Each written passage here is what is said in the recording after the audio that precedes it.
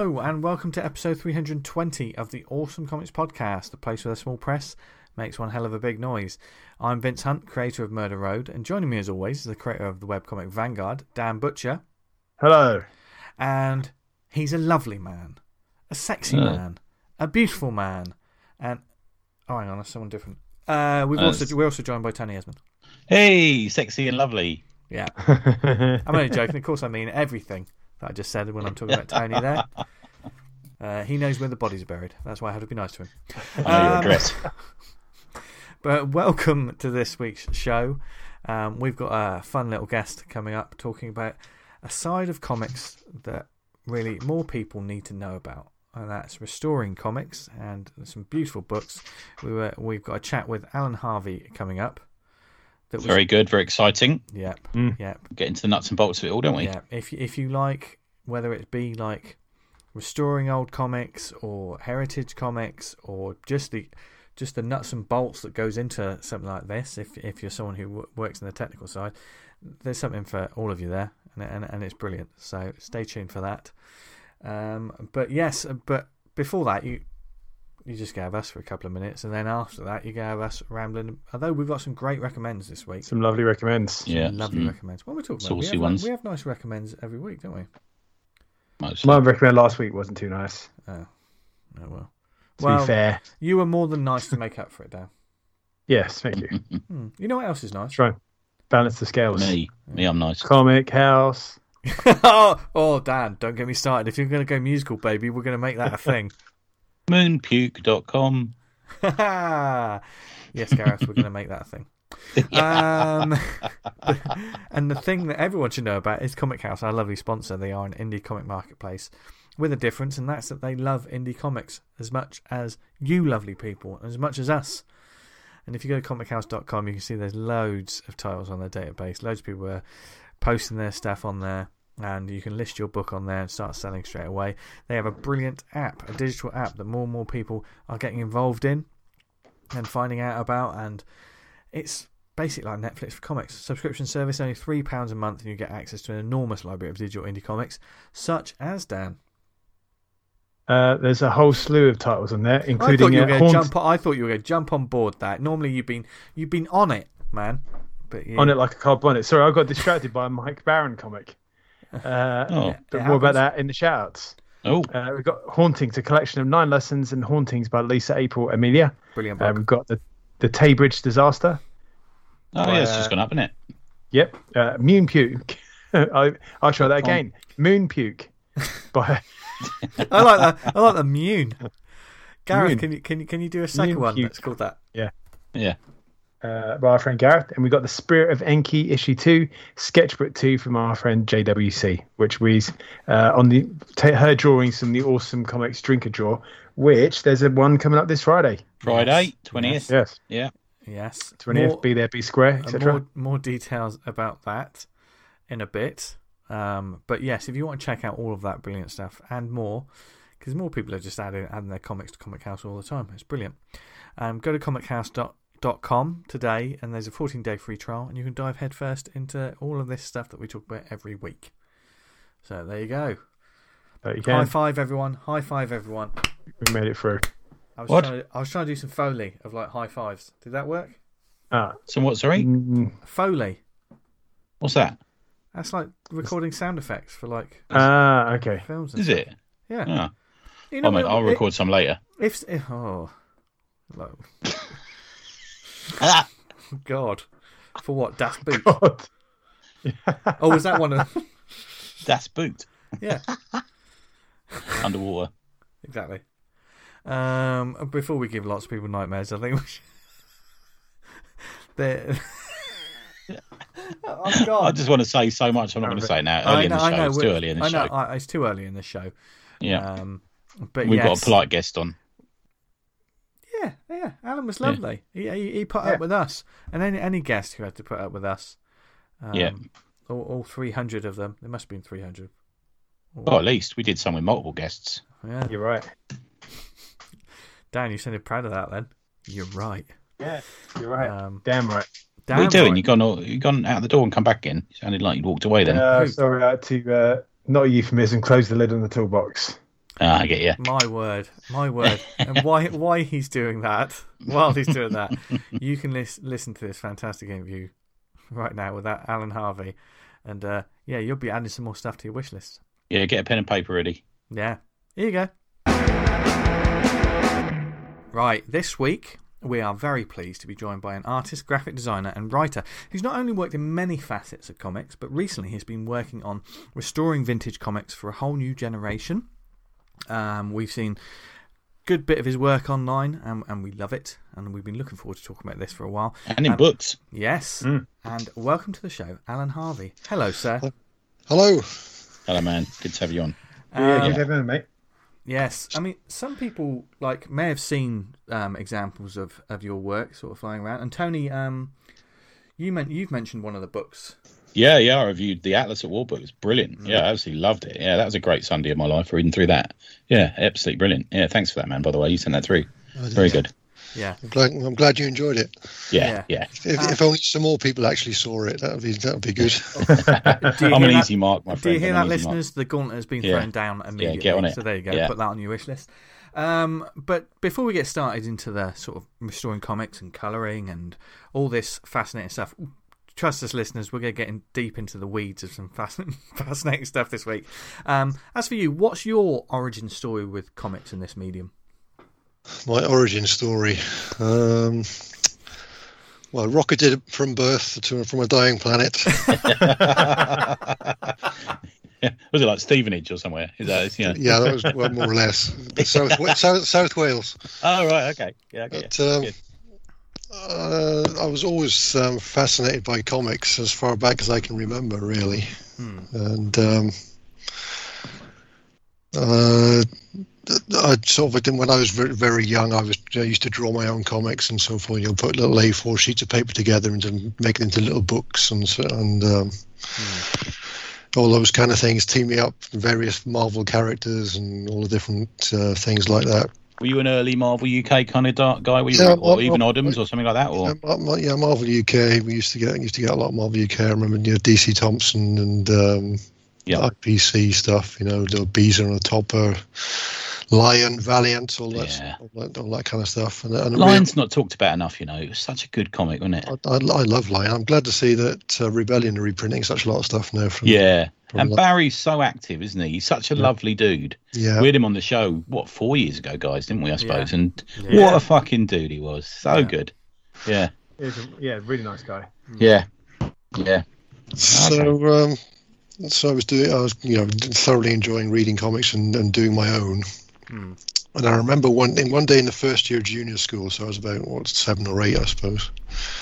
There was a bit of a commotion going on in the playground, and I realised it wasn't a fight, so I did. So I thought I'd go over to have a look, see what was going on. Yeah.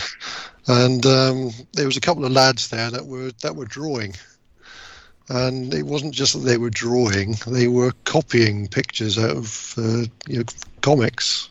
All right. And the stuff that they were drawing looked, to my eyes, exactly the same as what was in the comics. And this was like, peeling away layers of, to me.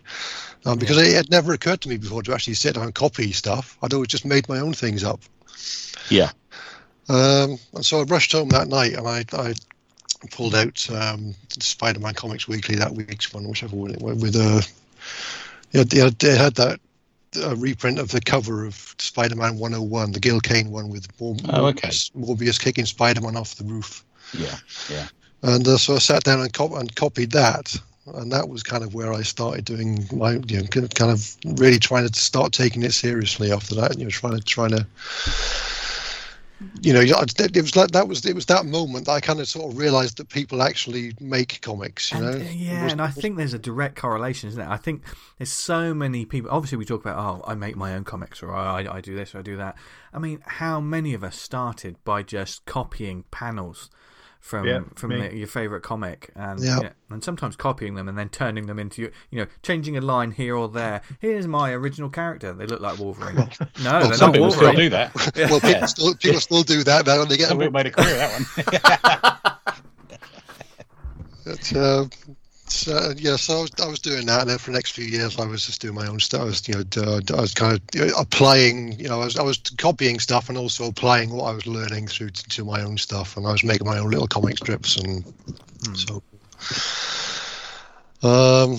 I then, when it came to doing my options, I took O-level art, and I ended up sadly with an art teacher that hated art, so that didn't do me too many favors.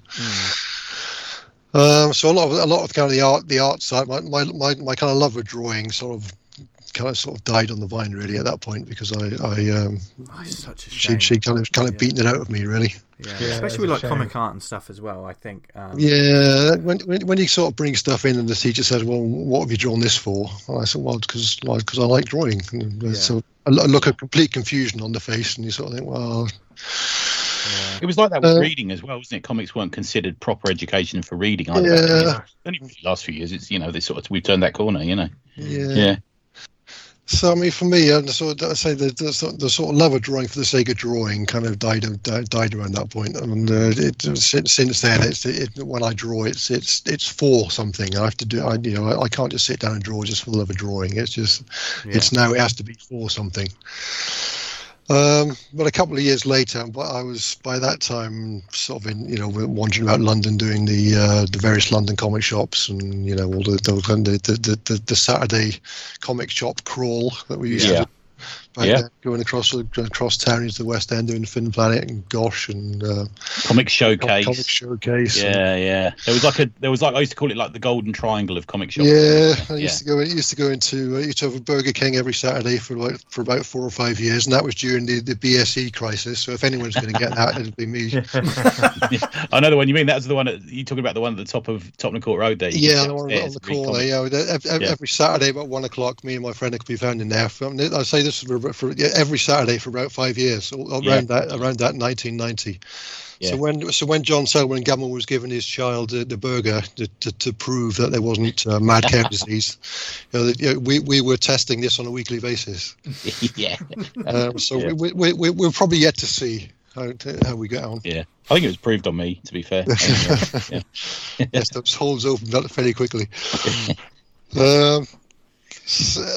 My regular comic shop then was in Tottenham, and that was the Eternal Comics. Oh, okay. That was where I could be found most of the time. Every week we'd start our crawl at Eternal Comics. That was when my regular standing order was. Right.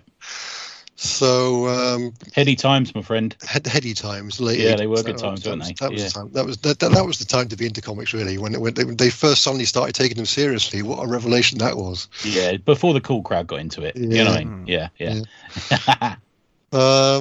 So I mean, with Eternal, then I met a bunch of people, and then we decided to start doing our own magazine. All right. And me and a friend, one of these crowd, we started sort of self-publishing this magazine based around cyberpunk.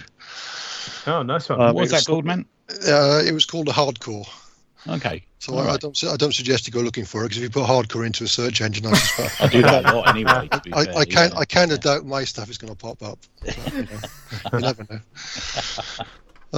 So I mean, I was doing a comic strip for that, and I was doing production pieces and some of the cover, the design, and all that kind of bits and pieces. My friend was the editor, and we sort of co-published it, and we put it into Forbidden Planet, and we did a few other places around town it went into, and I think there was a subscription on it as well, and it was kind of doing all right. I mean, we weren't going to say it's not setting the world on fire, obviously, but for a little fanzine sort of type thing. That was good. I may have a copy. I used to buy a lot of fanzines back then. It was doing okay. And then so we did that for 4 or 5 years. Now I got a bit tired of doing that, so I sort of drifted off. I think that sort of died on the vine then. Then I went into Legion of Superheroes Amateur Press Association. Okay. So I did that for many years, and I was a central mailer for quite a long time. There was like a Legion of Superheroes fan club based in, I'm going to say Sydenham or Forest Hill at one point in the 90s. Yeah, that was probably me. Oh right, I think we probably corresponded then. I used to live up the road from there.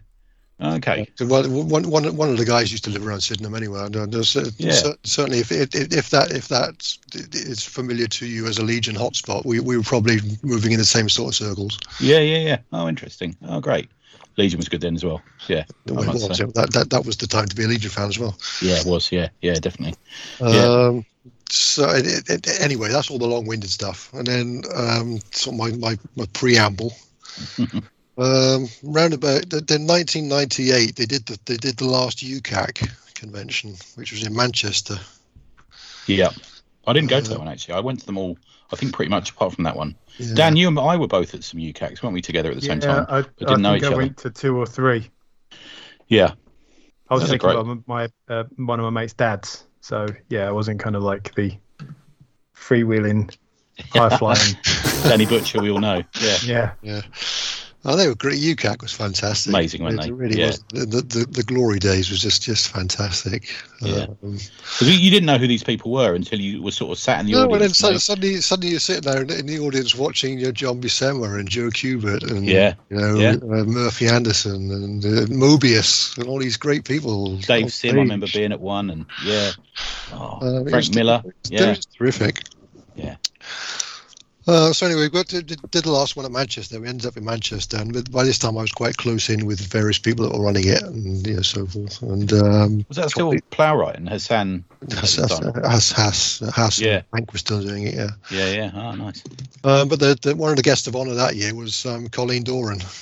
Oh, cool. Excellent. I'd been a fan of Colleen's for quite a while, and so I sort of met her and sort of struck up a conversation, correspondence and friendship with her. And that carried on for several years. And then after a while, she needed to reprint the first couple of volumes of the Distant Soil trade paperbacks. Yeah. But she discovered that the printer had discarded all the materials for the production side of it, all the negatives. Yeah, I saw that on your website. They just got rid of them. Who was the publisher for it at the time? Image. No, was it Image? I think it was Image that did the original one. I think it was Image that did the original one. Yeah. Okay. But I mean, obviously, they Image is essentially kind of like self-publishing to all intents and purposes. I mean, you pay for it. You pay for it yourself, and so you just benefit from paper deals and all that kind of stuff.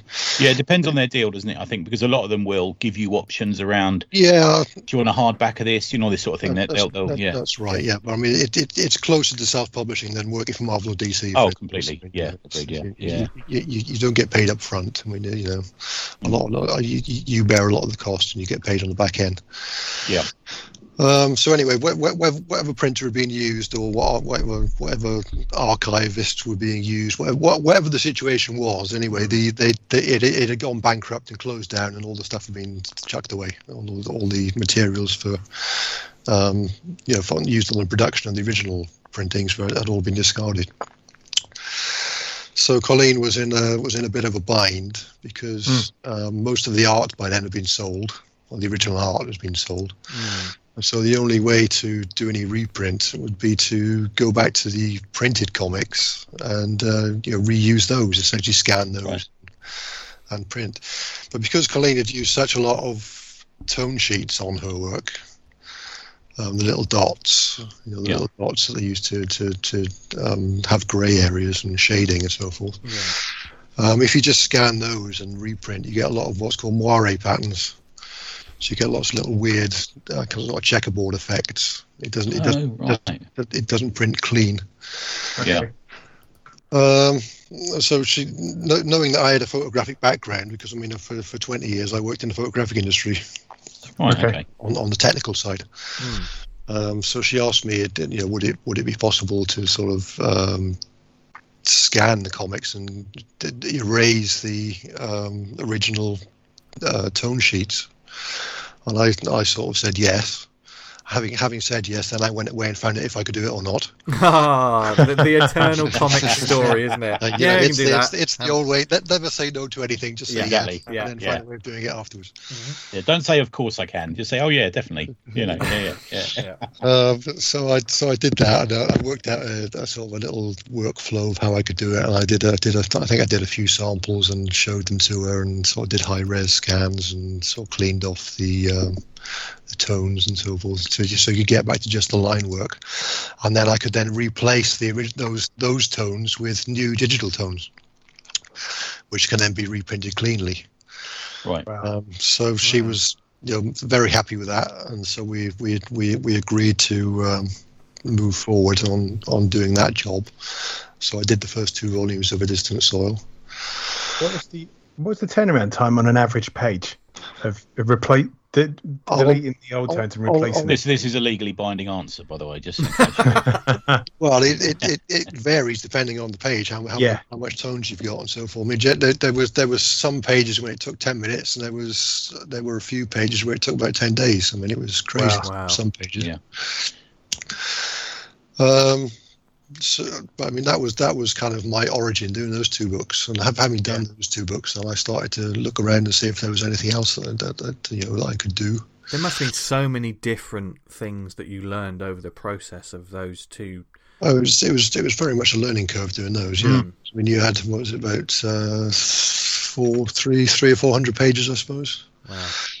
And they were. Am I right in saying they were black and white? They were black. They were black and white. Yeah, they were black and white. I mean, Colleen had still had about half of the pages. Still had the artwork too, or had access to it. From fans that would send scans in and so forth. But the other half, I had to do. I had to scan from. I couldn't really scan from the comics because a lot of changes had been made to those pages for the graphic novels. So I mean, she'd added extra tone sheets and.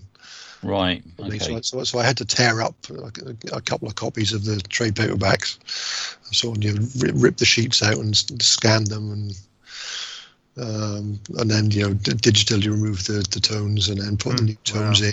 Oh man, you're doing the Lord's work there, Christ Almighty! Yeah.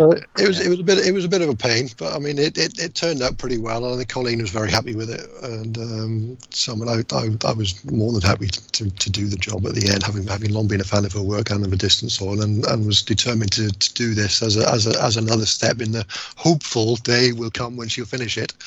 Yeah. Hopefully, fingers crossed. Yeah, I know. She's. I was looking through her Twitter the other day, and you're featured in the background. You were sort of wandering around an art. That was a couple of years ago. We went to the Tate Britain. We were at. Okay. Yeah. That did make me laugh. Yeah, that was cool. She must be great to work with. She's great fun. She's great. She's great fun. Yeah. If you ever have a chance to meet her, I'd recommend it. She really is really good fun. Yeah, she's done loads through the years, hasn't she? She's worked with Gaiman and everyone. Real. She's also a real advocate for a lot of stuff behind the scenes. A lot of legal work and so forth goes on. This doesn't really get credit for. And obviously, of course, she was one of the pioneers of women in comics as well. I mean, yeah. I mean, obviously, famously, you had Ramona Fradden and Marie Severin were like the two that everybody knows. I mean, there were several others like like Joe Duffy, but nobody immediately guesses that one because she's called Joe. Do you know what I mean? On the writing side, you. But I mean, Glynis Ween's another one. I think Len Ween's wife did quite a lot of colouring, didn't she? Was the colourist. You had Liz Beirub and you had Dorothy Woolfolk was doing some editing. But then there were a lot of women that did work back in the 40s and 50s, completely uncredited, that are just completely unheralded now. Well, we were talking about it the other day, is a lot of the Marvel UK editors who were women used male names in the pages of the comics because they didn't want the readers to think that a woman was running their comic. Yeah. Really? It's credible. Yeah. Yeah, there's a couple of examples of it. Yeah. Oh, okay. That's long before Neil Tennant took over and all that sort of thing. But early days. Yeah. What happened to Neil? I know. Yeah. What became of him in the end? Yeah. One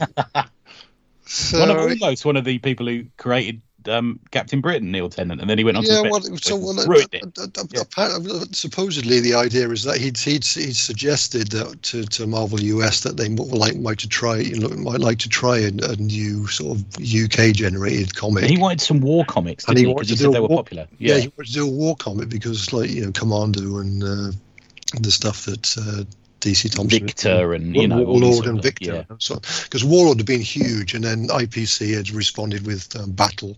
Yeah. And they'd done very well. So Neil, it was apparently Neil that suggested they do an original war comic, but Marvel US decided they'd rather do superheroes instead. So we got finally we got so Captain Britain. we had those two Brits, Chris Claremont and Herb Trimpe. Yeah, I was talking about this the other day. You heard it, Alan. I know, but Chris Claremont's got the worst British accent. He's got like the British accent that it's very people in America thinks is British. He was born over here. He was, and I think Trimpe was holidaying here for a year or something. I think at the time.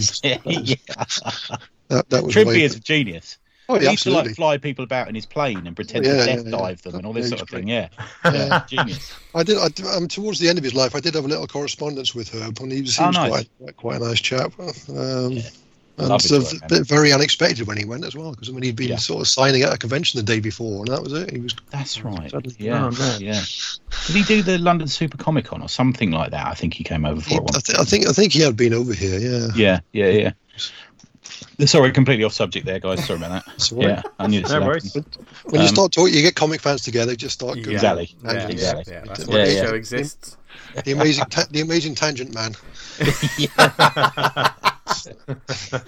So anyway, back to A Distant Soil. I finished the Distant Soil, and then while we were waiting to get the third book off the ground, which is still on my plate to do that. Yeah. So I started looking around for other things to do, and I hit my 50th birthday, and I thought, you know what, I really want to try this. I thought if I don't have a go at doing this properly, full time, working in comics, then it's now or never. Yeah. And there was a voluntary redundancy was in the offing at work, and I thought, you know what, I'm gonna try for that, and I had to stick it out for a year in order to get it, but I did get it in the end. I did get the voluntary redundancy, so that set me up quite nicely. And I thought, yeah, this will do me, and so I've been doing that this full time now for the last 4 years. Now, let me ask you about this, because I'm slightly worried that I'm being monitored by the US state. You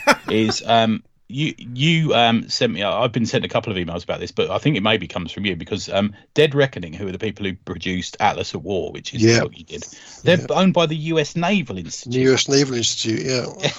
They're probably listening now. Okay. It could be. Well, if you get emails from them, that's more than I do, because I don't get any emails from them. So They just get them. Can you review our book? So, obviously, by your reputation, they know you, Tony. Oh God. well, you can say that about a lot of people now. Reputation. Here we go. Yeah. But when you decide to move into comic full on, was it to focus on the sort of work that you've been working with Colleen, or I thought that was a little niche. I thought I see a little niche. There's not many people that do this kind of work, and I thought, well, let's because I can draw. I mean, I'm not the world's greatest artist. I'm probably never going to be good enough to really be published by Marvel and DC. So.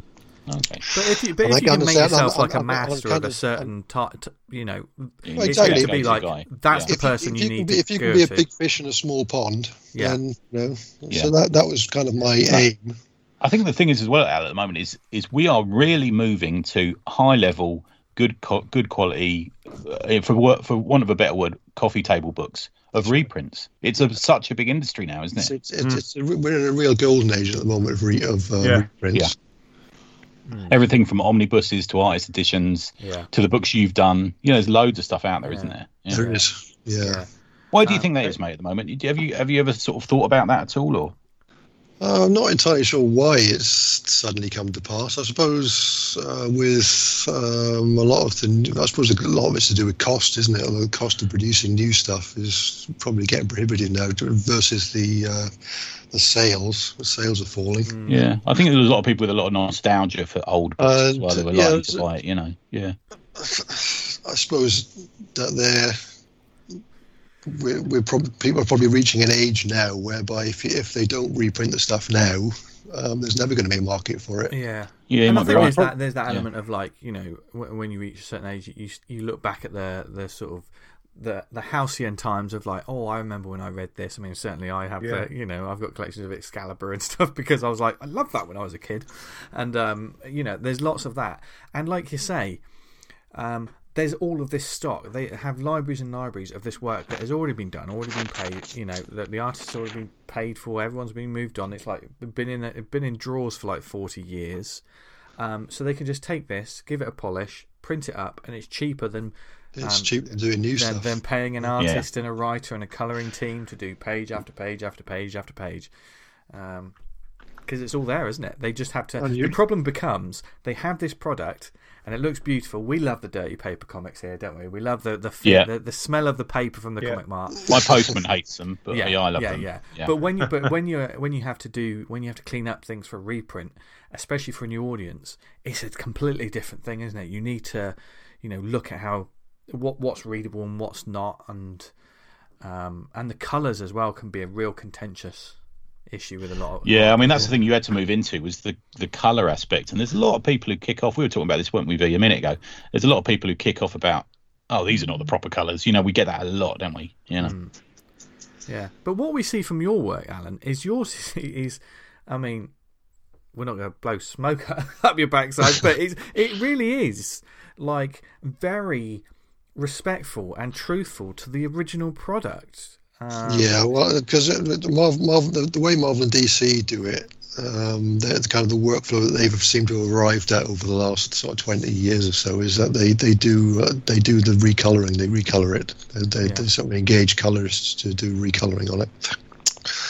And whether they do that with flat color or if they do occasionally they do the real digital contoured color, which I don't think works at all with old-fashioned comics. But what do you mean by that, man? Just so for people who don't know. When you do a lot of the highlighting and rim lighting and so forth, and you give some real, try to give a sort of three-dimensional effect. A lot of the new comics that come out, they use real digital coloring. They do all those beautiful color effects, and it looks almost as if you're looking at a photograph sometimes. Yeah, sometimes you don't need to put any shadows on your inks because colorists will come in and. Old comic art, all the color. All the lighting, rather, all the lighting solutions was taken care of in the ink stage. Yeah. And they just did flat color, and all the lighting was indicated by the inks. But I mean, now a lot of pencilers and inkers just do line work really, and a lot of the real heavy lifting of lighting is done by the coloring. Yeah. So if you use that kind of colouring on the old style comic art, which has already had the light indicated by the inks, it creates a very strange effect to my eyes. Yeah, I don't think it really works very well. It's kind of putting a new gloss over something we're used to as an old style. If you see some of the covers, sometimes there was a range of reprint books, I think Marvel Masterworks or something similar that Marvel did about 10 or 15 years ago, where they did the Jack Kirby covers, and they did a lot of that contoured colouring on those, and it just looks really odd. Yeah, it does look odd, doesn't it? Yeah, it just doesn't really fit Kirby's style at all. Because even that Buscema page you sent us with the different versions of colouring on it. Because these weren't they were cartoonists. They weren't kind of photorealistic. Not animators. Yeah. I remember I had this experience when I bought. When was it? I think it was Thor issue 500. It was a Straczynski and Coipel issue. So you had that. That was the most of the issue. So you had that, with all those glorious Marvel covers and whatever. And because it was a 500, it was a centenary issue essentially. They put one of the early strips, Jack Kirby strip, in the back of it, and it was a printed copy that I got. But that difference of this real harsh colour just made this classic artwork look cheap and not work. It just didn't work at all. It was so much so. There's to go from that flavour of something like such a modern take as an Oliver Coipel page, and then to go to a poorly, I'm going to say it, poorly coloured Yeah. Jack Kirby. You said it, I didn't. Yeah, exactly. It just looked a bit cheap and basic. And since then, I've since become, my love for the Kirby work and the old work has just grown even more, which makes that experience hurt a little bit more as well, because I think sometimes, and I've had this. Another experience was during one of the great digital sales where the ACP were like, Marvel are having a crazy digital sale, get on it now before they realise what they're doing. We go on and we buy loads of omnibuses, and I got like the Tomb of Dracula and the Werewolf by Night one, and a lot of these I'm reading them and thoroughly enjoying them because of the story, but digitally the colours just are not working. That's the problem with the backlit digital read now, isn't it? Yeah. It must change the They're too colours. bright now. They're too bright. Yeah. Is that something you factor in? Do people ever do two versions of the colour, one for the iPad and? Not as far as I know. I'm not privy to the way Marvel and DC work. I couldn't really tell you what they do. But as far as I know, I imagine you know what they're like. Yeah. I would assume they just use the same file. It's just the same file that's used for print and for digital, I would imagine. Yeah, that's what I'm guessing. Yeah. It might be something that should be considered maybe in the future. Yeah, I mean, I was in response to on a post that I did on Facebook one time. Somebody was saying that they didn't like. They thought that because I'd shown a file, the files that I use on my computer obviously have a white background because I mean. My hope is that the stuff gets printed on off-white paper. So I mean, okay, yeah. What you're seeing as white on the computer screen isn't actually white; it's just no color. Yeah. That will be whatever the color of the paper is. So I explained that what you're seeing as white isn't actually white. That's if we print on off-white creamish paper, it'll come out as off-white cream. I mean that was what the aim of it was. Yeah. But then this person said, well, wouldn't it be good if we could sort of have that sort of effect on digital? And I sort of thought about it. I thought, well, he's probably right, actually. So I did try a version where I sort of yellowed down that area a little bit, and I also knocked back the black as well, as if that had been absorbed into the monitor. And yeah, it looks good. It looks quite good. And I sort of thought, I suppose you could actually do a version for print and a separate version for digital. I've seen some comics sort of take they go for a real vintage like look as well, which I imagine they've taken. We've done it, yeah. Yeah, they've done it sort of black and white, but then they just multiply it over a paper texture. That's right. Yeah, they'll do that. Or sometimes they'll do it. They'll print. So what you see as yellow paper is actually a print. Yeah. They've printed yellow. Yeah, that's what we do on Herc, actually. Yeah. So that's another way of doing it. So many different ways of doing things, isn't it? But another thing that fascinates me, and what I love about it, you do this just for fun as well. And if you go to Allan's website, there's a page. Yeah, there's a for fun tab, isn't there? Yeah. Including a page of the shadow that would make a lovely print. Just on its own, the one you've cleaned up would be a lovely print. The Bernie Wrightson one, that was the test page that because Bernie wanted to do the 1970s shadow comic for DC. There was a few people who tried out for that, wasn't there? Yeah, Jim Stranko did a page, Alex Toth did a page, and Bernie Wrightson did a page, and Mike Kaluta got the job. Yeah. Think about being able to choose between those artists on a project at the moment. Yeah, it's just genius, isn't it? Yeah. But do you often see like pages of comics you just think, oh, I'd love to see that just cleaned up and tidied up a bit? Do you have a little folder of them that you want? If I have a copy, I go and scan it and I clean it up. Yes. Do you have that sort of designer eye sometimes when you look at something? It's like, that's bothering me. That's bothering me. That's bothering me. I'll just give it here. I'll sort it out. I'll just give it. I don't like to make too many changes on the stuff that I do. I like to try and keep it respectful to the original one. But exactly. And I think that's the important thing you're saying there. Respect. I think you have to have a healthy respect for the medium and the comics and the content, even if you weren't reading these comics, even if you weren't, if you were given the job of tidying up, like I don't know, a comic that you never read in your life, you have to be respectful of it, don't you? And you have to go back and treat everything properly instead of, I don't know, I know for some people it is just a job, but sometimes the results can feel like someone's just doing it because it's their job.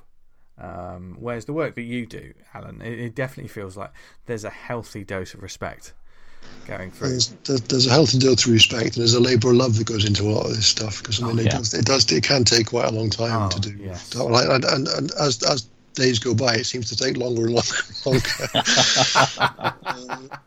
There was a massive kickoff with the remember the Killing Joke that they did. The Killing Joke. That's right. Because that was recoloured by Bolland, wasn't it? Bolland recoloured it recently. Yeah. John Higgins did the original one, and Brian Bolland recoloured it completely differently. Yeah. The original was quite lurid in places, and then Bolland did it with more how he thought it should have been done.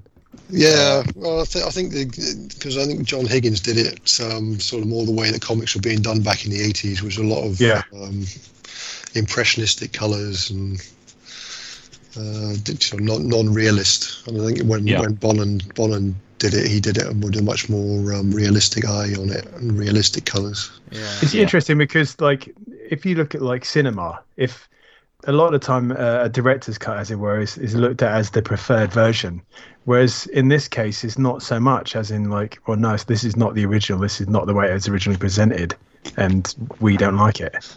But I guess really, but when it comes to the original artist is redoing it, then I think it has more sort of legitimacy to it than somebody coming along 30 years later and making a change just for the sake of making a change. It's less easy for Twitter to kick off as well, isn't it? Yeah.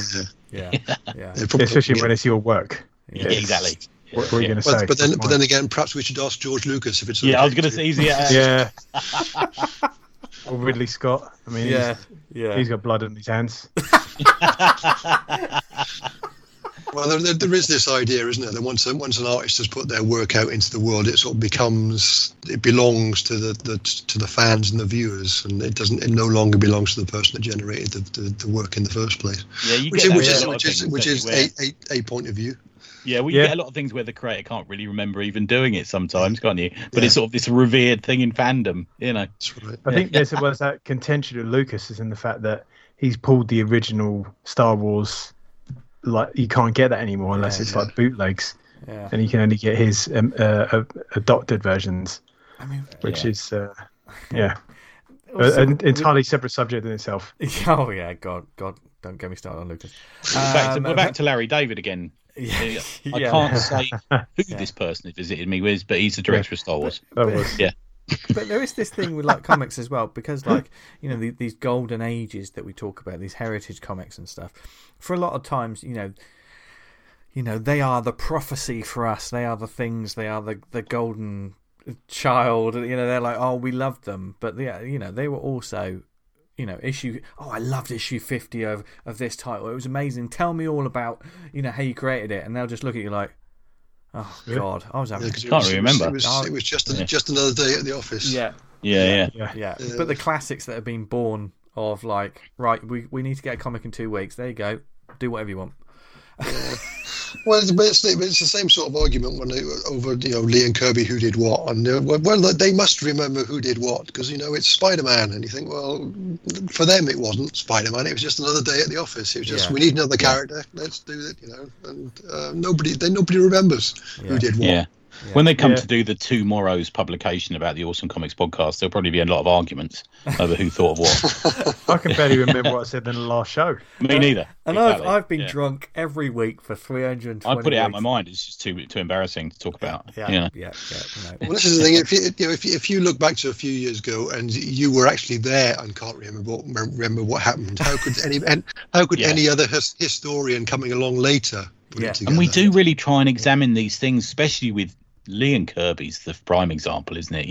And those dudes changed their story about 4 times in relation to some things. Because also these, everyone's an individual, and like sometimes like if there's an argument in your office, there's 2 different sides to that, and someone might say, no, I that was my cup of tea. No, that was my cup of tea, and it could go on for like fucking 10 minutes. You're like, oh, Jesus. it's all ridiculous. But over the years, obviously because of the legendary, Nobody died. No, yeah, exactly. But over the years, these things then become mythical, don't they? They become urban legend. Yeah. They become Then ongoing. people want to know what was the truth. What was the one true truth? And the sad a thing lot about it of times there really isn't one anymore. Yeah, and if there is some truth of it, sometimes it just hurts so much that why would you want to talk about it?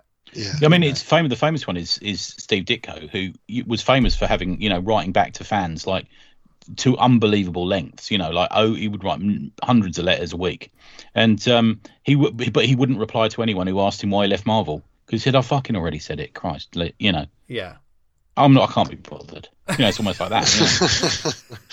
Well, he said he did an essay when towards the end of his life he was a big essayist. And one of the essays was on the very subject of like why he left Spider-Man. Yeah, and he said that's put it to bed. It was like a two-page sort of article, which basically came down to, well, the only person that deserved to know why I left Spider-Man was Stan Lee, and he didn't want to know. Yeah, and I'm not going to tell anybody else why I left. And famously, he couldn't remember anyway. He asked Tom DeFalco why he left, and Tom DeFalco said, "Why are you asking me?" Yeah. Yeah, and it's interesting sometimes, isn't it? Like, fans, comic book fans, they obviously, everyone feels like they have some sort of ownership over the things that they read, these characters that they read. But sometimes when it comes to these creators, in some ways they feel like they have an ownership over these creators. Like, we should know why. It's their business. It doesn't. At the end of the day, it doesn't matter. It's the old story that was it. John Pertwee used to tell. He used to appear at Doctor Who conventions. Some fan would, stand up and ask him a question and say, "When you opened the door on Trebulus 3, what did you think?" And what are you fucking talking about? Yeah. What the fuck are you talking about? I love to hear John Pertwee's impression. Talk like that. Yeah. What the fuck are you talking about?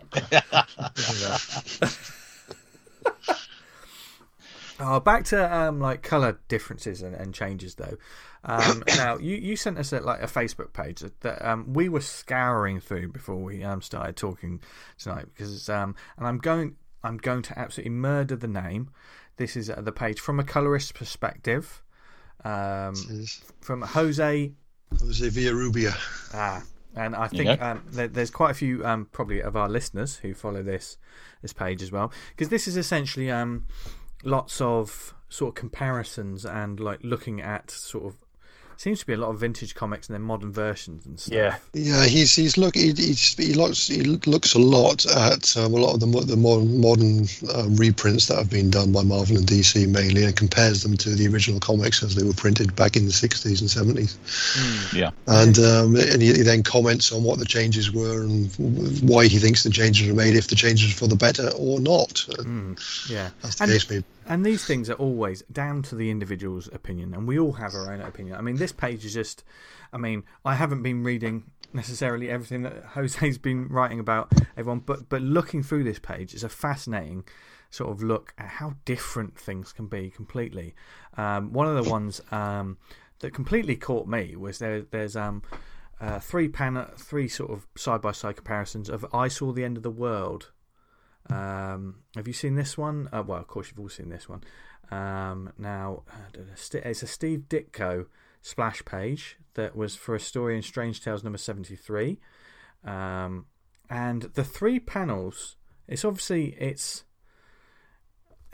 got there's three. It looks so different on each individual one. It's crazy. Like there's one in the middle. I think the one on the left.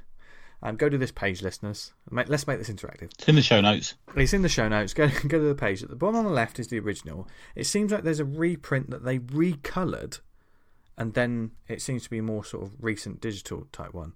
And it's insane how different they look. How the massive difference in colouring in that middle one is... I just can't fathom why it was changed like that. Yeah, you can have your pick of these sort of pages. There's some wonderful sort of Conan pages that we're talking about. Yeah, the Conan ones stand out. I've got an X-Men one. I'll put it in the chat in our thing, of the Skype call. And just the before and after, the new version, just the first one is so iconic. Yeah. And the second one that they've kind of like coloured in, as it were. Yeah, they've done it literally, haven't they? Done literal colour on it. Was it X-Men 70? X-Men 70. Yeah. And the interesting thing about that, the colour palette that's used on this example, I love having something where there's a visual reference and listeners we're on an audio medium. Yeah. But the colour palette that's on the original is probably more likely to be the colour palette that will be used in modern comics now. Well, red was the big conspiracy theory. You know this, don't you? It's basically Marvel. Allegedly, somebody at DC, the rumor was started that red sold Marvel comic covers, and someone at DC heard about this and said, "Right, we need to make all our covers red because apparently that's what sells covers." Really? And yeah, that was a thing at the time. And gorillas. That's it. Yeah. And what you've got there is you've actually got the same run of comics because X-Men didn't sell, so they reprinted some stuff towards the end and reused stuff and that sort of thing. So it's actually in the same run of comics. That weirdly, yeah. Okay, that's interesting. Yeah, and that is interesting. This page is full of fascinating sort of examples, and there is one that you did for fun, Alan. Which is there is a Monster on the Moors, the Swamp Thing page. Swamp Thing 4. Yeah, from Swamp Thing 4. I believe on this page you've got the original printed one, and then you've got is it a new? Was it for a reprint or was it a digital? Yeah, there's the one with the bright red aeroplane. Yeah, that's for a new reprint. Yes, but you also because this is a beautiful page anyway. It's an iconic. Swamp Thing sort of page, and you took to your own sort of version of it as well, didn't you? I mean, did you do it before this reprint? Was the reprint an incentive for doing it? Well, I saw that post. I saw Jose's post, and I thought, oh, that's interesting. I wonder what I could do with that page. And so I got my own copy of Swamp Thing 4 and scanned it, and then did my own version of it just to see what I could come up with. Oh, nice. And yours seems, I don't know, with your one, it genuinely feels like it does feel like the original. Do you know what I mean? How it was meant to be. There's a bleakness you need to that picture, and having those like really bright colours doesn't work for me. Do you know what I mean? Yeah. Does that make Fair sense? enough. Yeah. Where it comes down to what we started off by saying, the sort of expressionistic colour versus your kind of realistic colour, because they've gone for a more realistic colour palette on the reprint one. So you've got your green Swamp Thing and the bright red aeroplane. I mean, if I was going to pick an issue that I had with the new version that they did, is the bright red plane detracts from. Yeah, definitely. I mean, that really pulls the eye. Much. And it's too near the colour of the title as well. It almost implicates that it's the same. Monster is the plane. Yeah. I mean, when the original comic is also clearly taking place at night in moonlight. So you got Swamp Thing. It's got a moonlit rim light on him, which is lost completely on the reprint. Yeah, I've just it really is, isn't it? Yeah, really they've just coloured it in, haven't they? Yeah. And it's just looking at it's just such a shame. I mean, Alan, if you have the time, you should do them all. Yeah. Do you actually colour? Do you colour as original colour at all? I can colour if someone wants me to do colouring. Yeah, I know how to do it. Yes. Yeah. Bear in mind mate. I can recommend you to a lot of people who need a colorist. Because you clearly know what you're doing compared to a lot of other people. So, most of the stuff that when I do the restoration, I just reuse the original colour. I just clean it up and stick it back on. I mean, it's not. But I mean, I certainly can colour. Would you have an original black and white scan of the artwork and then reapply the colours over the top? I did do that. Well, I did that for a Conan. I don't know if I got it somewhere. Let's see if I can find it. Because I mean the cleanup job alone, just to get rid of like the vintage paper, is it's quite a thing anyway. I mean, to see it on, I mean, if you go to Alan's website, just seeing the examples of how you've saved some of these pages. I mean, I say saved; they're probably lovely when you look at your printed copy, because that's part of the charm of it. But let's face it, when you're looking on a screen, the dirty comic paper doesn't come across, does it? Have you ever thought about replicating the smell as well? That's the thing I think we need back. Is the smell of an old Bronze Age that comic? would be a Yankee Candle that Tony would buy. Yeah, He'd buy every day. So how do people sort of for instance, like Atlas at War? How did that sort of come about? Atlas at War, I was... congratulations on the nomination, by the way, man. Yes. Thank you, yes. Yes. I'd like to... I know we're not meant to say who we voted for. I voted for you, by the way. Thank you. Pleasure. Thank you. Congratulations to Peter Bagg, he said through gritted teeth. It was nice. That was lovely to get that nomination. That was completely unexpected. I mean, I was really amazed when that came through. Brilliant. But it's nice to get that kind of recognition, really. Yeah, no, agreed. And especially from a company that isn't perhaps part of the usual companies that we see in the Eisners. It's not a Fantagraphics or even a Marvel, or it's an unusual company, isn't it? That to work for. Yeah, I don't mean that in a bad way. I mean that, I'm being honest. But it's certainly not Marvel DC. No, I've just uploaded that Conan. Just seeing it now, man. Looks great. Yeah, so for that one, I've got the sort of artist edition of the Conan of Smith's Conan. Okay. Nails.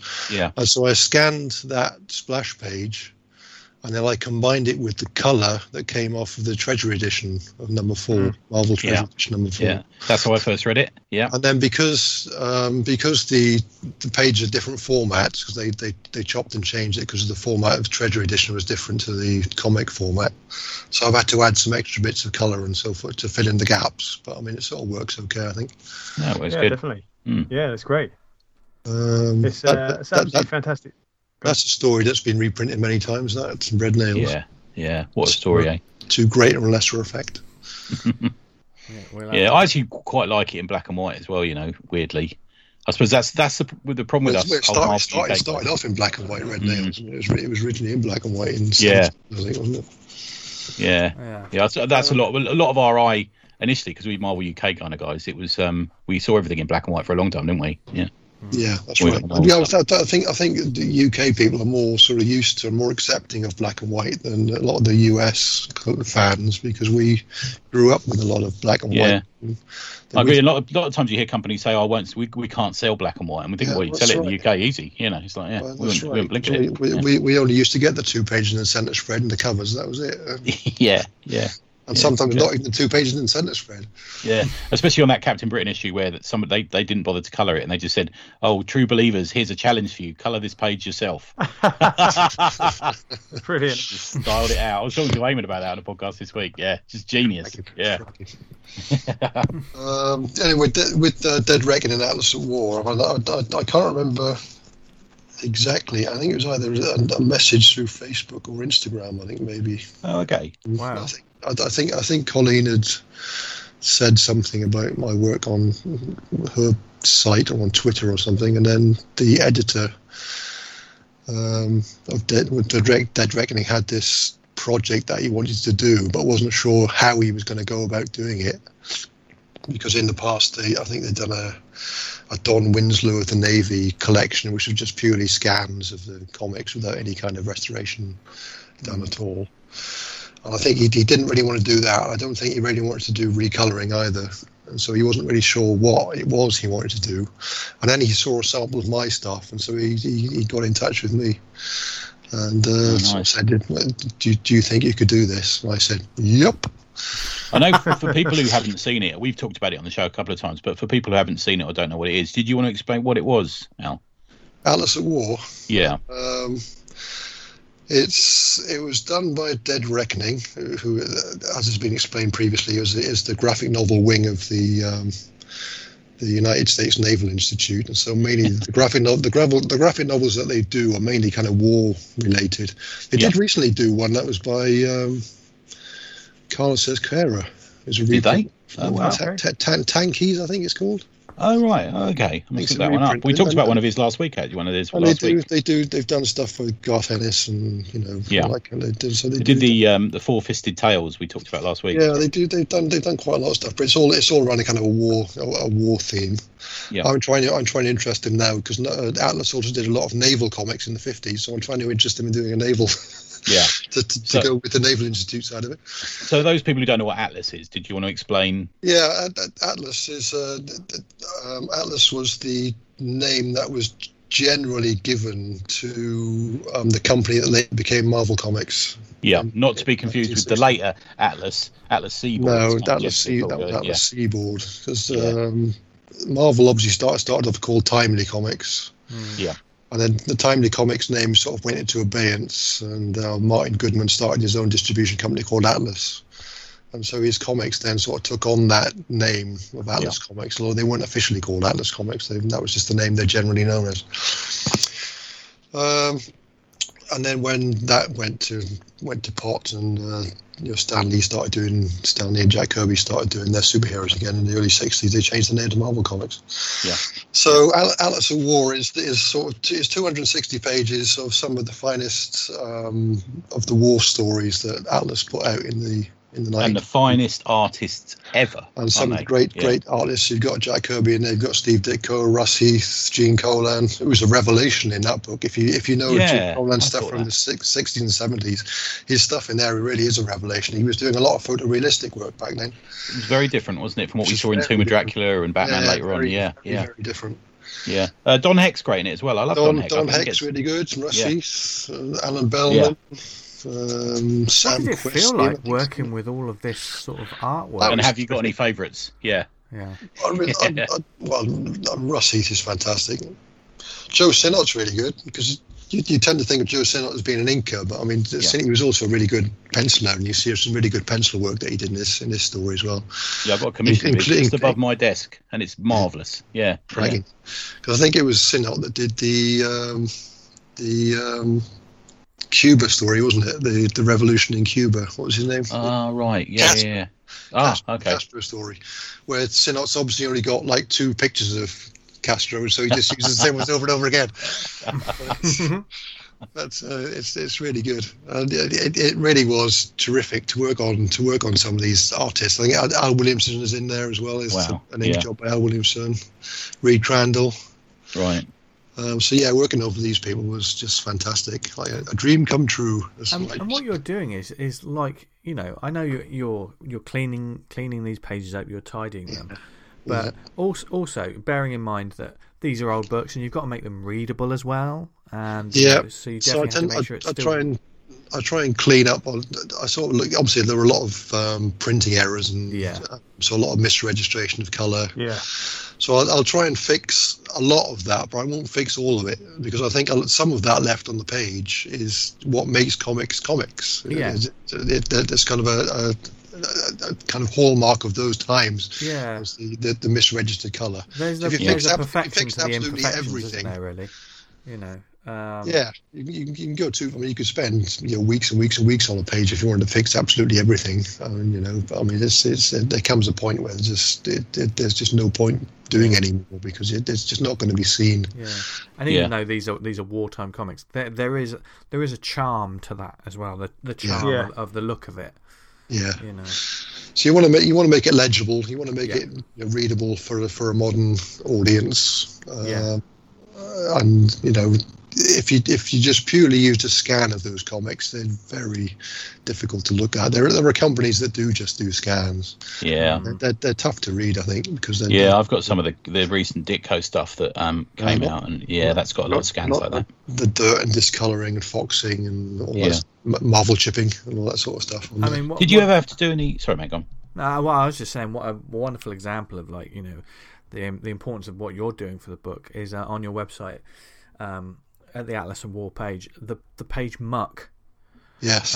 You've got the original. That was the last story I did. I kept putting it off because I thought that's going to be a nightmare.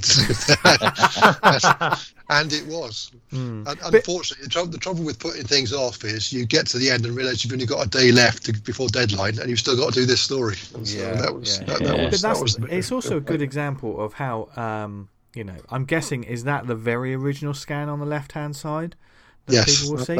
that was the scan that was supplied to, because I didn't scan the book myself. That was scanned by Michael Vasilov did the scanning. That is what was supplied to him, folks. And then on the right is the magic that happens. And also, it's a great example of seeing, like you say, how you fix the registration. Like on the second panel of the page where it says the battle is over and the men sink quietly, numbly into the drug sleep. On the original, you can see how the magenta plate has just pushed off it a little bit and is bleeding into those words, and you've completely cleaned that up.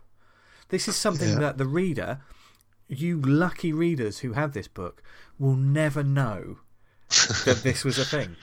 But if you look at the page below that, the Joe Sinnott one, you can see how much misregistration is on there, because the cyan plate's completely shot to pieces on that one. Christmas.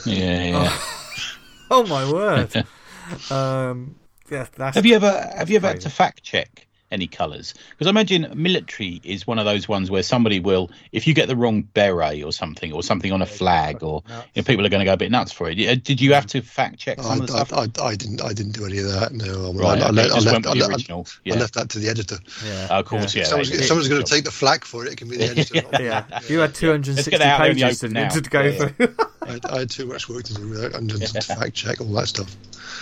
Yeah, but the proof is in the pudding, man. It just looks, it's a stunning. It's a lovely book, man, and thank you for sending it to me again. It's just gorgeous. Yeah, I had a great Sunday afternoon reading that book. Yeah.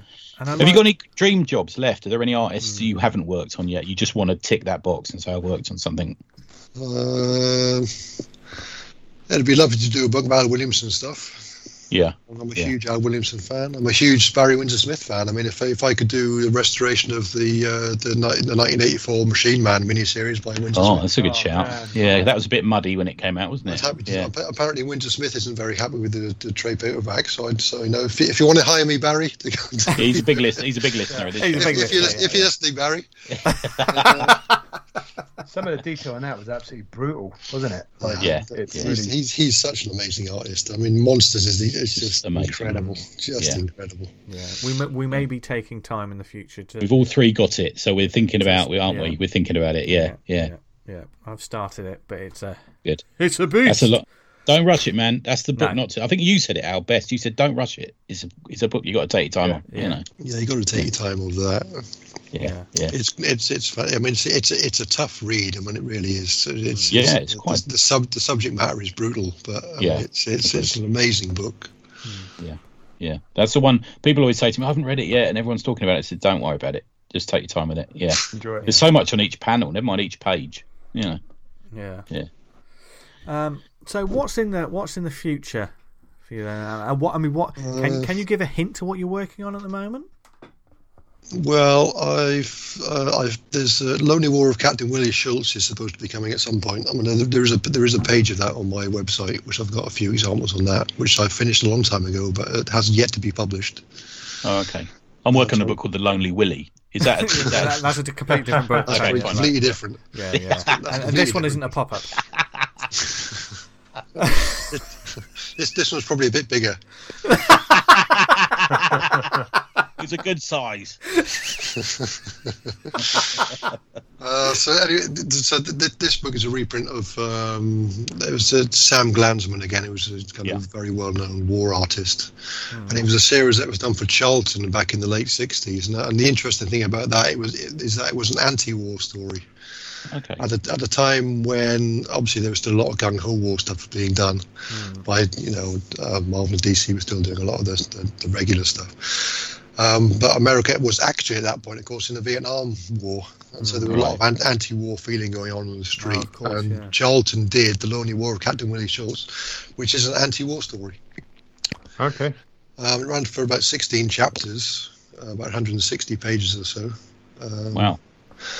And it was apparently it was pulled eventually because of complaints. Charlton pulled it eventually without it being finished. And so the chap that's doing this for It's Alive has collected it, and he's also got. I think the original idea was to get Sam to do a final chapter, but he was too old and ailing at the time, and has since passed away, unfortunately. Right. But they've got. So you've got Wayne Van Sant has done the final chapter, and it's written by the original writer. Oh wow! Who's finishing off the story. So it should be a nice little collection. So you have the first 16 chapters will be my stuff that's kind of done the restoration on it, and then you get a final chapter which finishes off the story. Finally, for those that are reading it back in the late 60s, you can finally see how it was supposed to end. And who's putting that out? It's Alive. Right. Okay. Right. Yeah. Sorry. I can't tell you as to when it's going to come out. But I mean that's a book that's in the future or in my past because I've done it. But I mean, that's something we didn't see enough of was Charlton and Dell Comics over here on Gold Key. I didn't see them as a kid. No, I saw exactly one Gold Key comic when I was a kid. Right. That was an issue of Star Trek. Ah, of course, yeah. Marvelous. But I mean, I've never seen any other Gold Keys over here at all.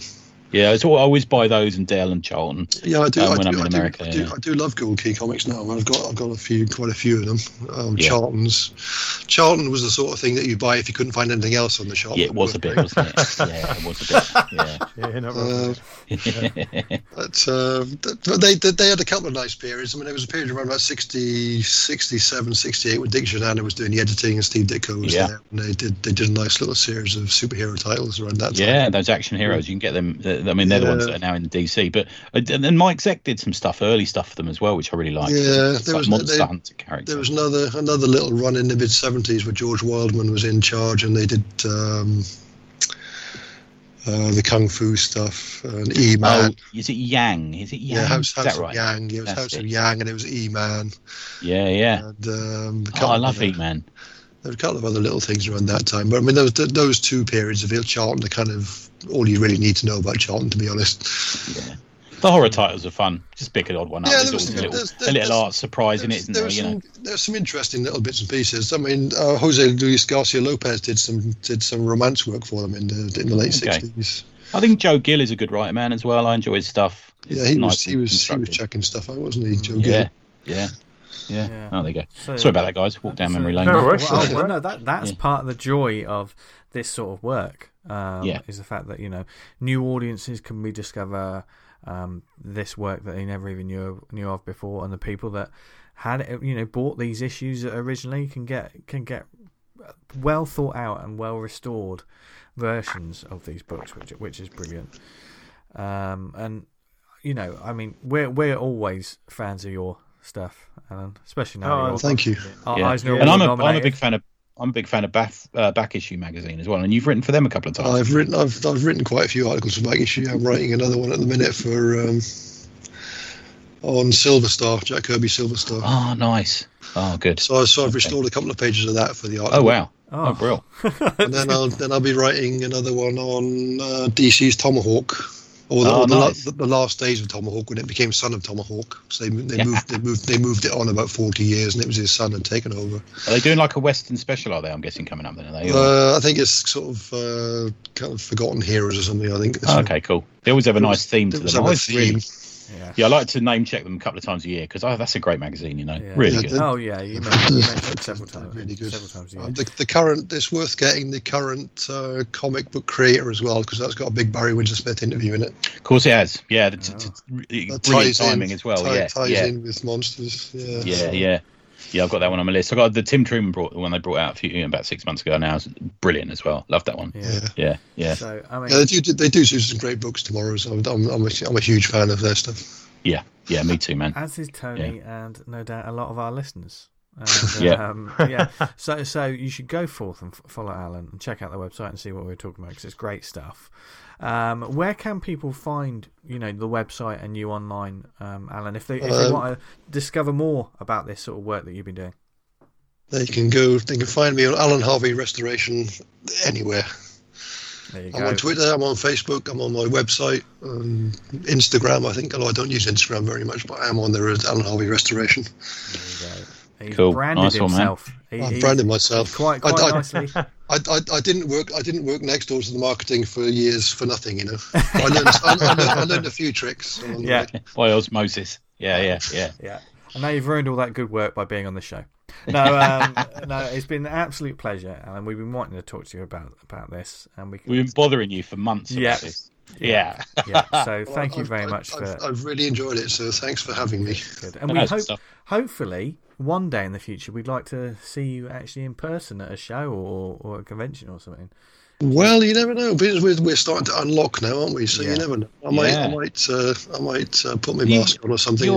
You're not far from me, aren't you? Are you a comic mart guy, Alan? I have done them art. I used to do them art a lot, but I mean I haven't done it recently for the last few years. I did one about 3 or 4 years ago. I was quite surprised to find out how many people were still going to them. But I mean it's probably dangerous for you because you'd be going through all those back issue bins, going, "Oh, I could do a good job on that. I could redo this." Yeah. I've got too many comics as it is. I don't really need any more. Don't say such things. Don't say such things. It's sacrilege.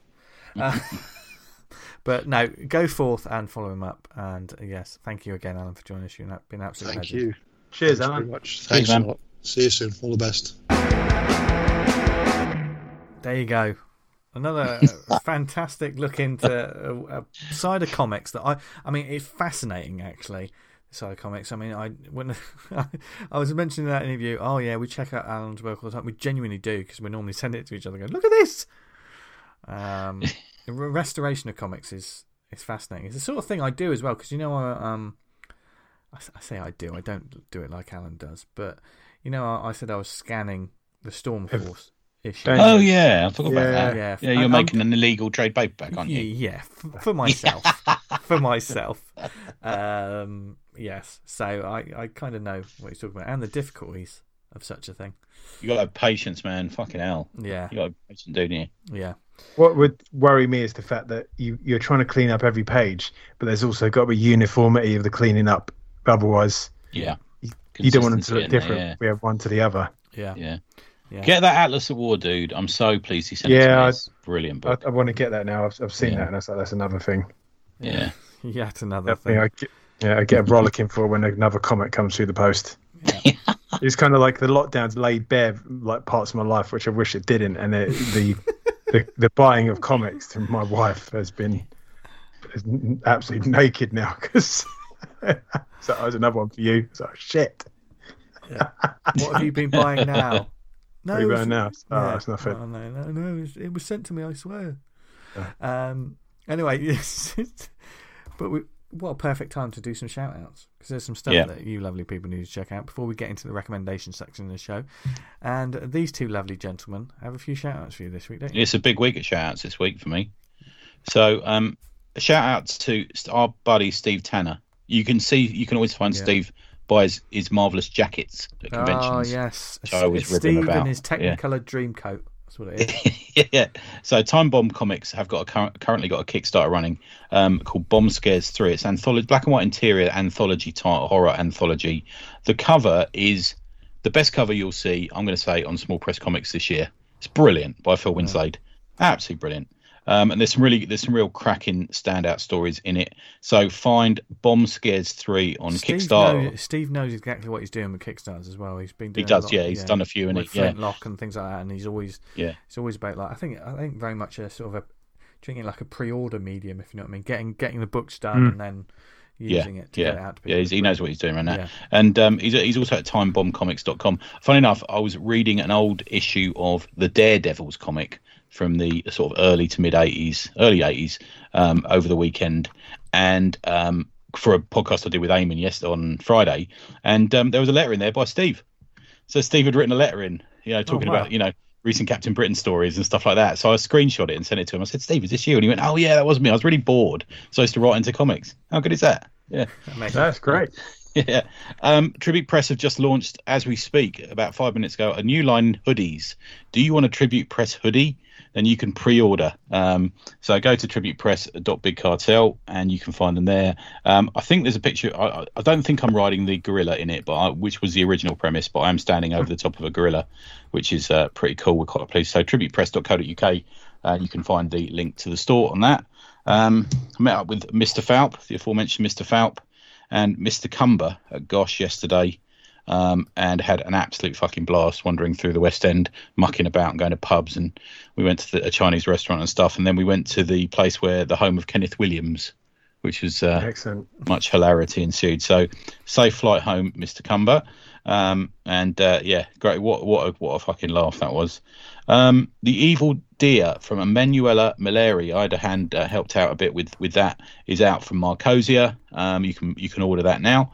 I got an early draft of the sort of completed book, and it's lovely as always. Emanuela's great. And thanks to Shah for having me on as a guest on the Wits End podcast this week. It's really, I think you guys would like him. He's real like-minded to us. We had a real blast, and I think he kind of sits in the States in a similar sort of position we sit in here. He gets sent a lot of Kickstarters, sees the scene and stuff like that. And it's really had a real laugh on that one. You listened to it, Dan, didn't you? Oh yeah, I listened to it the day after it went out, I think, or the day. Yeah. I really enjoyed it. It was really fun listening. It was weird actually. Just I didn't know Shah, but we just started chatting, and it was just like two mates having a chat. I could tell you the first bit you were kind of like filling each other out, and then a couple of minutes in it, like you'd known each other for ages. Yeah, I think it's when I said I fucking hate cosplayers, and then we just took off. We became best friends. So also Murder 2 is out, coming from John Tucker on Kickstarter on Saturday the 23rd of August. It's again the same format as the previous one. It's 2 stories within a single comic. I don't want to call it the usual John Tucker, because John always surprises you with his stories, but it's really good. So make sure you jump on that. It's only going to be live for a week. So get on it, and it will be limited. So you need to get on that. John's made like them an event. His title. He does. And it works. I think it really works. Really works. And I think he's seen the final version of Bald, the movie about his comic. Yeah, he's very excited about it. So that's good I completely forgot about that, and like he retweeted the poster to it, and I was like, "Oh, that's fucking like John Tucker." What John Tucker did, and I looked at the bottom and it's like, "Oh yes, always he's involved." Always be pleased for your friends who count, man. And John's great. We're big fans of John's work, and it's so nice to see. Yeah, that's my extensive shout out section. Okay, Dan. Excellent. What have you got? Tony tags me in a step into the ring. Camp VA 07. Oh yes, I'm back this. Yes. Yeah. In the future, mankind lives at the mercy of the Kungrek, being farmed for blood in return for food. But one family has had enough. By our friend James McCulloch. That's on Kickstarter now. It's got 16 days to go, 15 when you listen to this. That's I'll back that. That's really good. I like the first issue. Good stuff. Yeah. It got Killer Bad issue 1 on Kickstarter now. Killer Bad is a superhero horror comic told with a 90s flair. Can the Sick Squad 6 survive a super slasher serial killer among them? Well done, Dan. Loving the alliteration in that one. So that's a good one. And finally, the big boy got Killtopia issue 4. Cyberpunk Tokyo becomes a high-tech battleground as Japan's deadliest bounty hunters fight to claim the world's first sentient mecha. What's the cover by Clark Bint? His cover for issue 4 is fucking lovely. It's really ticks the boxes and what I like to see on comic art. And we've got Mike Barron, yay! Past guest, The Thin Blue Line. Show. I read the blood. 2-time Eisner Award winner writer Mike Barron, best for his work on The Punisher, tells a story ripped from today's headlines that humanizes 2 unsung, villainized police officers through stunning artwork by illustrator and fine artist Jeff Slemons and active duty police officer Joe Arnold. So that's interesting. I'm going to get on this, man. I really like Mike. I signed up first Substack. I've signed up for. There you go, controversial, but I signed up for Substack, and I'm really enjoying what I'm getting from it. It's free if you sign up to Mike's Substack, and almost daily I seem to get an essay on the art of writing from him. Really interesting stuff. Really good. He's a dude. Do you remember when he came on the show and he talked about the art of writing, didn't he? About what you should be doing and what you shouldn't be doing, and he knows his stuff, man. He knows his stuff. Yeah. Is it customer service and all that?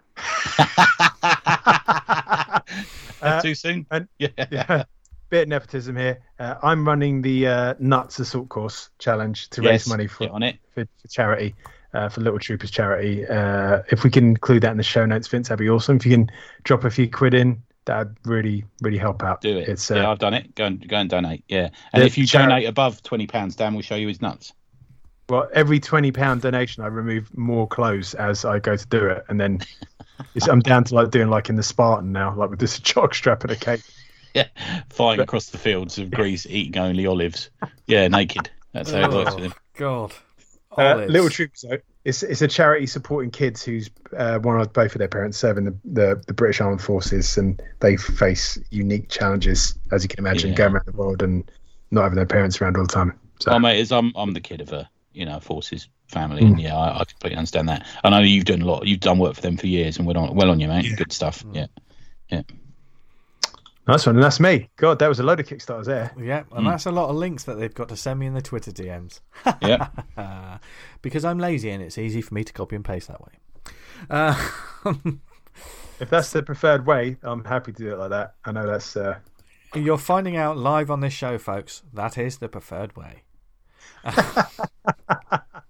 There is no curtain. There is no great and powerful Oz. We just, what you hear on this show is... I like curtains. Is what you get. Oh, God. Real, isn't it? But let's pull back the curtain of the recommendation section of the show. And who would like to go first this week? Go on, you go first, V. Go on, V. Oh, all right. Go on. All right. Seems you've persuaded me. Here's a book that I spotted a couple of months ago. I think it was one of when we did our sort of weekly cover picks, which I didn't get round to doing this week. But I didn't get round to buying it straight away. But I picked up issues 1 and 2. Now that we're a little bit, the old Image comics, after like a month, it goes down a little bit in price, doesn't it?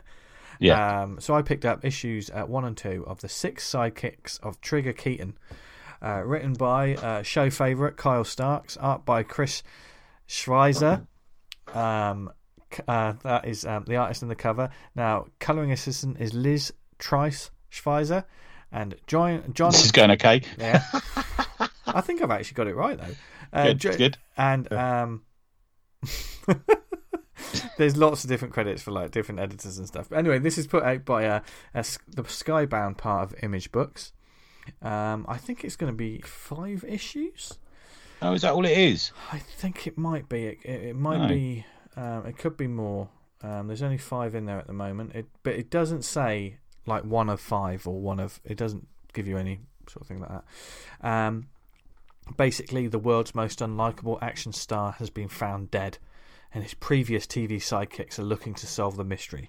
But how can you catch a murderer when almost everyone hated the victim? Now these sidekicks are going to learn what it means to be the stars of the show. That is, if any of them survive the Stuntman War. That was quite dramatic how I put that. But this book is fucking amazing. I mean, it's another example of how Kyle just knows how to write the wonderful action, like the VHS TV action genre that we know with books like, was it Kill 'Em All? That was when he was on the show, wasn't it? Yeah, that's right. Yeah, and of course Sex Castle. That's a favourite with a lot of our listeners. And this is just another example of this. It's a murder mystery wrapped up in a wonderful with a wonderful motley crew of different characters. Brings in like the stunt world of movies and TV, and it's awesome. I actually loved it. It's hilarious. It's dark, but the thing, because this character, Trigger Keaton, who is the title character who gets bumped off within the first issue, within the first 10 pages or so, isn't it? Yeah. You see like him filming a scene of the TV show Martial Art, which made me laugh because he's an actual marshal, and he's definitely designed to be like Chuck Norris, but it's almost like Chuck Norris sprinkled with a little bit of Clint Eastwood. If that person was baked for 45 minutes and came out a complete, absolute bastard in every way, shape and form.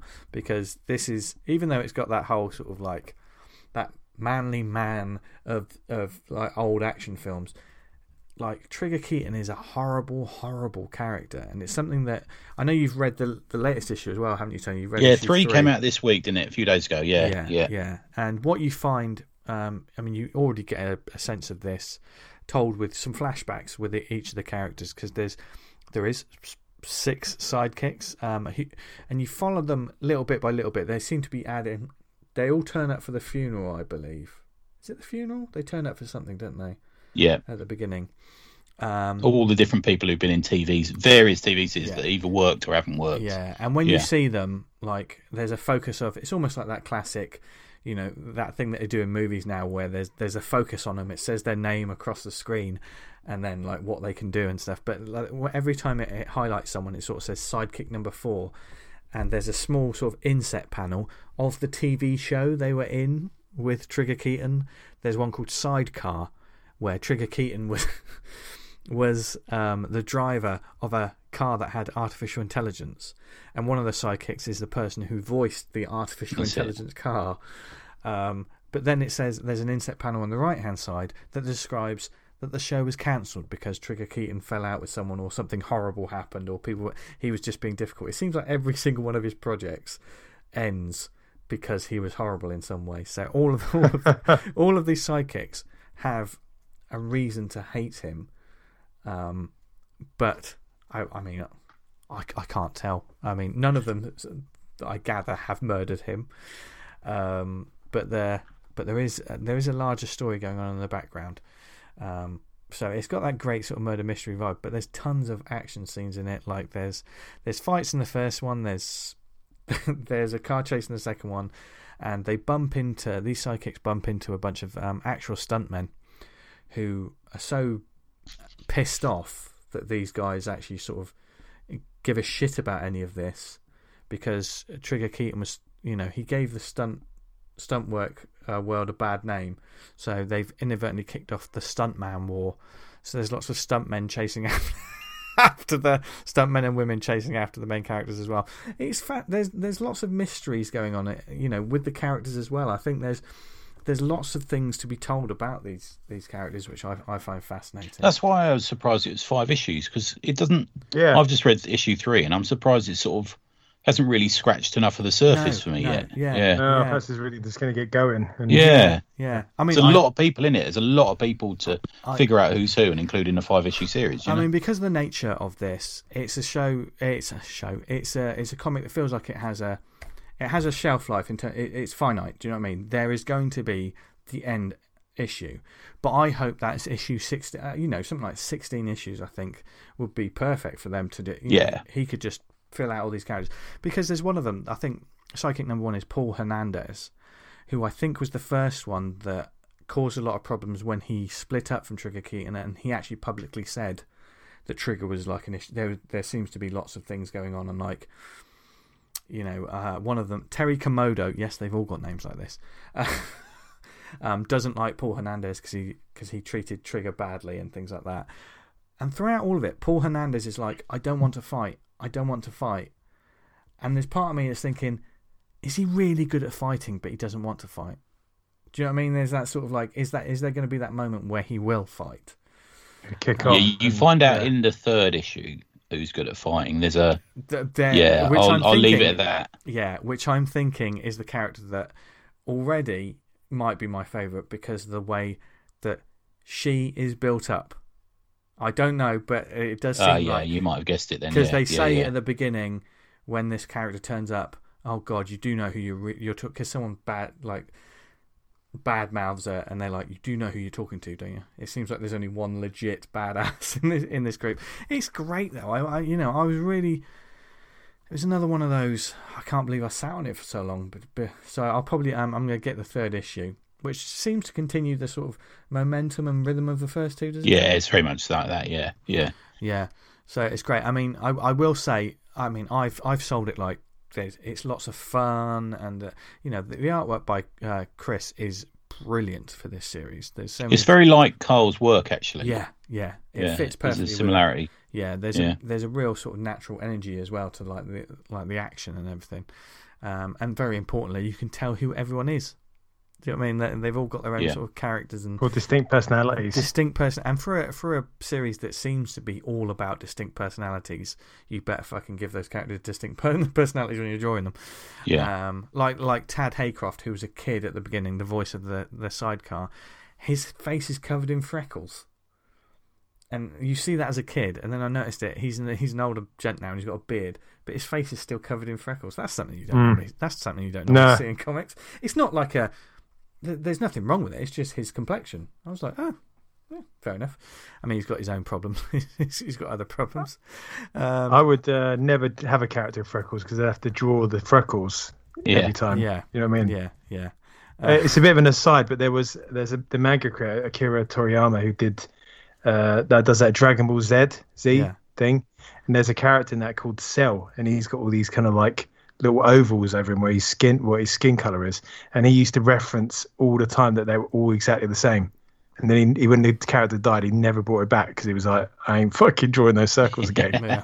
Well, Stan Sakai regrets having those dots on the blue bit of the clothes he's put Usagi in, doesn't he? He says that's the longest bit of the drawing now. Yeah. He's putting all those dots in. Yeah. Oh God, yeah. But this is a great book. I already know I'm gonna double dip because it's gonna be a great book to have in trade. But I'm gonna get the issues as well. Well worth checking out. I'm in for the long haul. It's a great. Yeah, I think I get the trade on this one. It sounds great. But like I say, I've given it across like it's lots of fun and lots of action. There is a real darkness underlying to it. Like this Trigger Keaton character, I cannot undersell how horrible he is, isn't he, Tony? The more you find out, the more this is a. And also slightly cool. Yeah, he's like the Marlboro Man, but in the worst possible way. Yeah, there's a line in issue 3. I don't think I'll repeat on here, but just made me laugh out loud. Yeah. There are lots of he says things that are abhorrent. I won't say the whole line, but it's the only thing you should open your mouth for is when I unzip.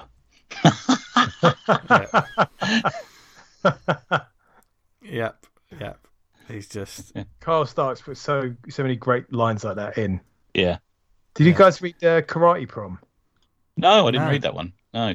I think he was giving that away for free, or it's digital only. But that's a good one. That should read that. Yeah. Yeah. Oh, nice. It's about a prom with people like think Karate Kid with more fighting, with proper fighting. Yeah. I get it. Carl Stark sort of zingers in it.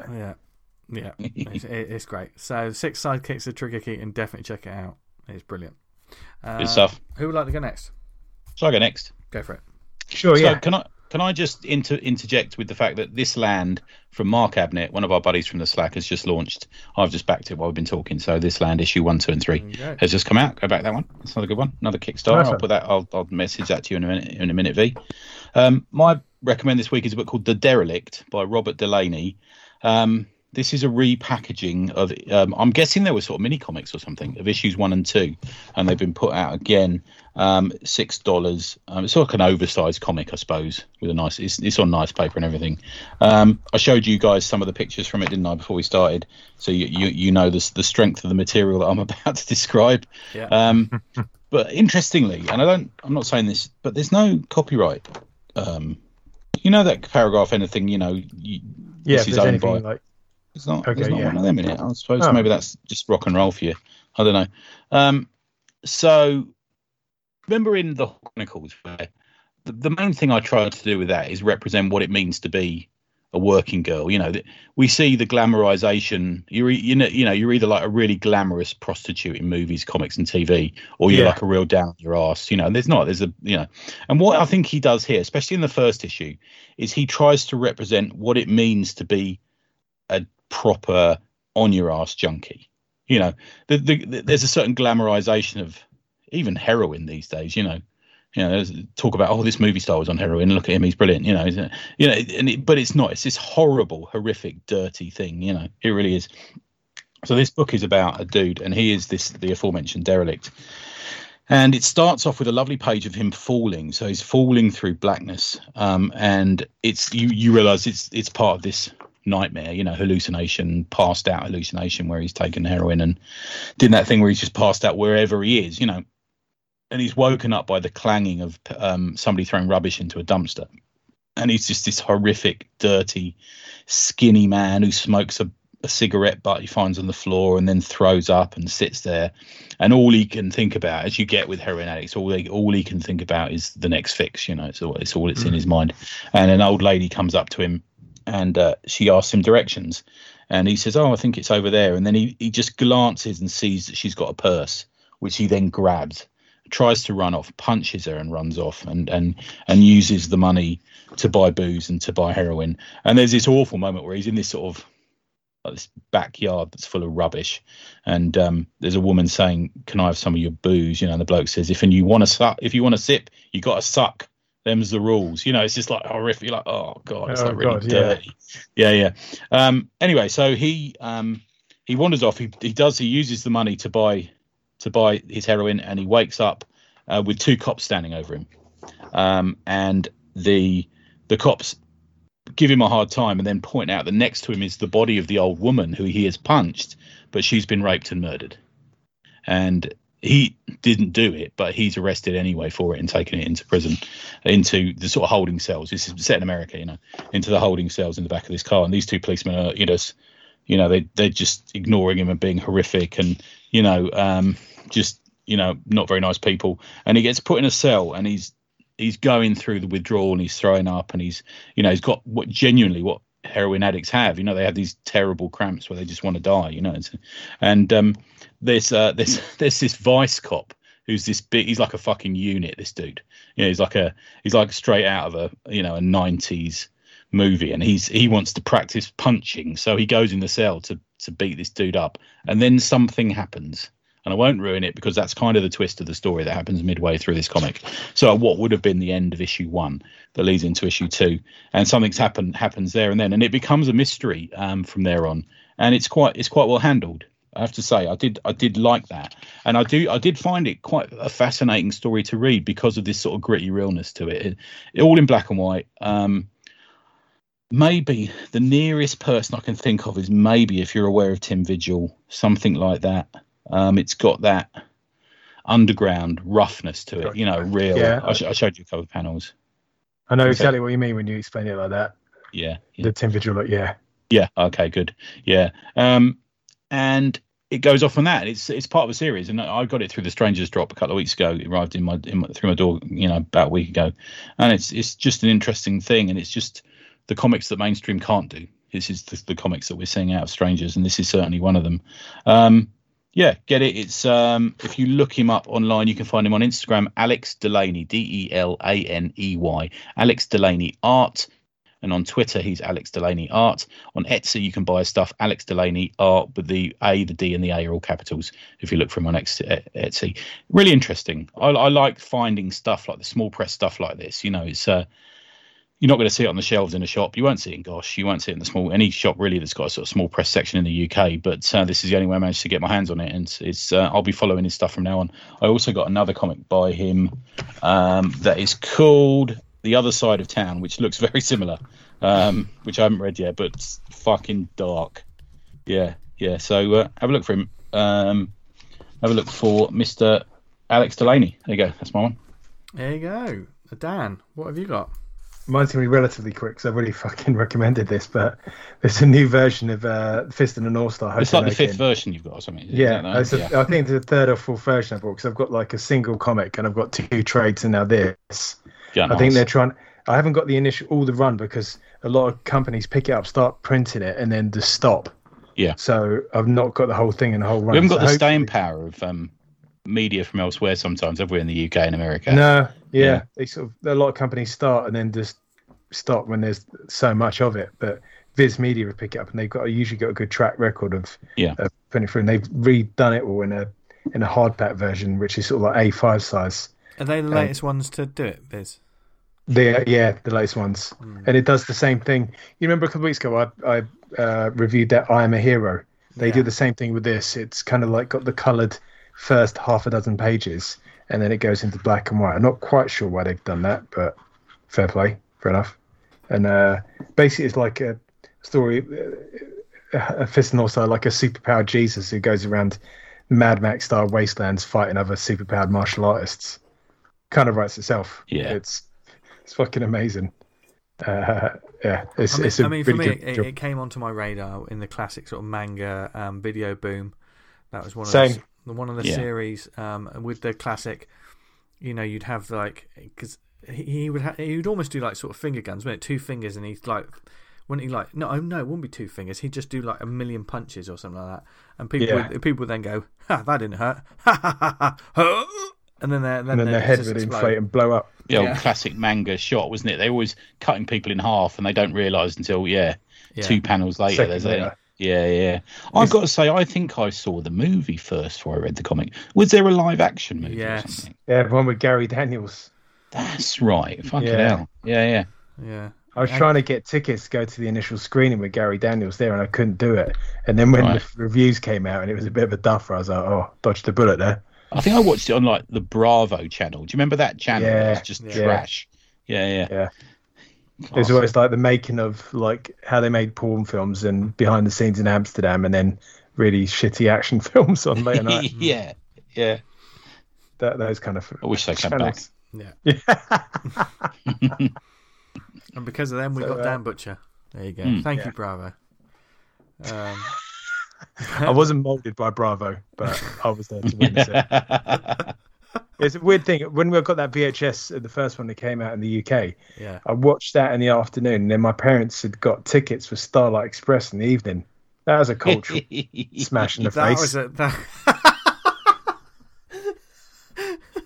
Which, as we know, Starlight Express is one of the first adaptations of Transformers to the stage. Anyway, So I went from the Eastern people being blown up by being punched in the face to people bombing around on roller skates pretending to be trains or something. I don't know, whatever it was. Oh, I saw that. I went there with the school. It was fucking terrible. We went there with the school, and obviously I was at a boys' school, so we all sat down. It began. It was like a Saturday matinee or something, and then literally everyone in our line just stood up, walked out, and went to Soho. Yeah. First class. Nice. Yeah. I should have done that myself. Because of that, we got Tony Asmund. So there you go. Yeah. So there you go. Yes, Fist of the North Star. Definitely one to add to your wish lists. I've just bought it on DVD, actually. The Gary Daniels version. You can only get it in Spanish, but it's got an English track on it, so it's pretty good. Chris Penn's in it. You know Sean Penn's brother? Yeah. Malcolm McDowell's in it. They cut I mean, a he's shitload in a of lot of stuff out stuff. of it. Love Malcolm McDowell. There's loads of stuff like with the actual effects of people's heads being blown off and stuff. They cut out because it was a bit too much. Right. But that's why You everyone can't see would it on watch YouTube. something like that. That's why. Exactly. That's the reason why you're watching it. Yeah. Anyway, You can watch the animated film. There's like loads of versions of it on YouTube if you're so inclined. Oh, okay. Oh, good. Yeah. That's my lunch tomorrow sorted. There you go. And the reason for listening to this show was some comic talk, and we hope you got a good hour and a half worth when we're not just picking on each other or just joking about something, or they're trying to put me off with whatever's in the WhatsApp. You'll like that when you get to it. Yeah, I've seen it. Saw it before we did this bit. Very disappointed, Tony. Very disappointed. No, you're not. Because you spelt it wrong the first time. I know, I spelled it wrong the first time. I corrected it by writing it 3 times after that. There's nothing worse than when you you think of something hilarious and you type it out, whether it be like a message to your friend or a Twitter post, and you post it and you think, I'm a comedy genius. Oh no, I've spelt that wrong. I look like I was trying to type it while I was revising what I was about to say for the recommend at the same time. Yeah. I would laugh if you just said that out loud instead of the actual recommend. It is highly recommended as a thing. Yes. You'll never know what we're talking about. But however, if you want us to talk about lots of other things, or great comics events, or if there's anything else you want us to talk about in upcoming shows, you can email us awesomecomicpod@gmail.com. Follow us on Twitter @theawesomepod, where we'll be posting up, probably retweeting the comic covers that we like, and just genuinely sharing the love about comics. It's all about positivity on this show. That's what we want. More people checking out books that they need to discover and more. And just having fun with comics, because comics need to be fun. If you do the Book of Faces, go to facebook.com/awesomecomicspodcast. Join the community Facebook page, Awesome Comics Talk. There's a group of fantastic people who are there just to talk about comics. There's also a Slack channel to talk about. There's lots of stuff going on there. If you want to know how to get involved on that one, get in touch with us. Oh, it's the pinned post on the Facebook at the moment. There you go. So on Awesome Comics Talk. Yeah. There you go. So go there and find out more. Thank you for listening to us, whether it was on the website awesomecomics.podbean.com. If you listen to us on Apple Podcasts, subscribe and leave a review. It helps get the word out about the show and all the different facets of comics that we talk about every week. And we're looking to sort of talk about like process and different sort of elements of comics. Just a real sort of like this week was a perfect example of here's something that not many people may be talking about, and it's a very important part of comics that we need to, we like getting into the weeds of like comics production or comics marketing and all different kinds of things. So we're actually going to be discussing those topics soon. Well, between us and then between us, more and we won't record it, so you're going to miss out on it. But but you know, if you listen to us on Apple Podcasts, we really appreciate it. We're also on other networks like Spotify, Amazon, Stitcher, Podnose, Podknife. What other networks are we on, Tony? We're on Pod. Dan, why would you take the balls home?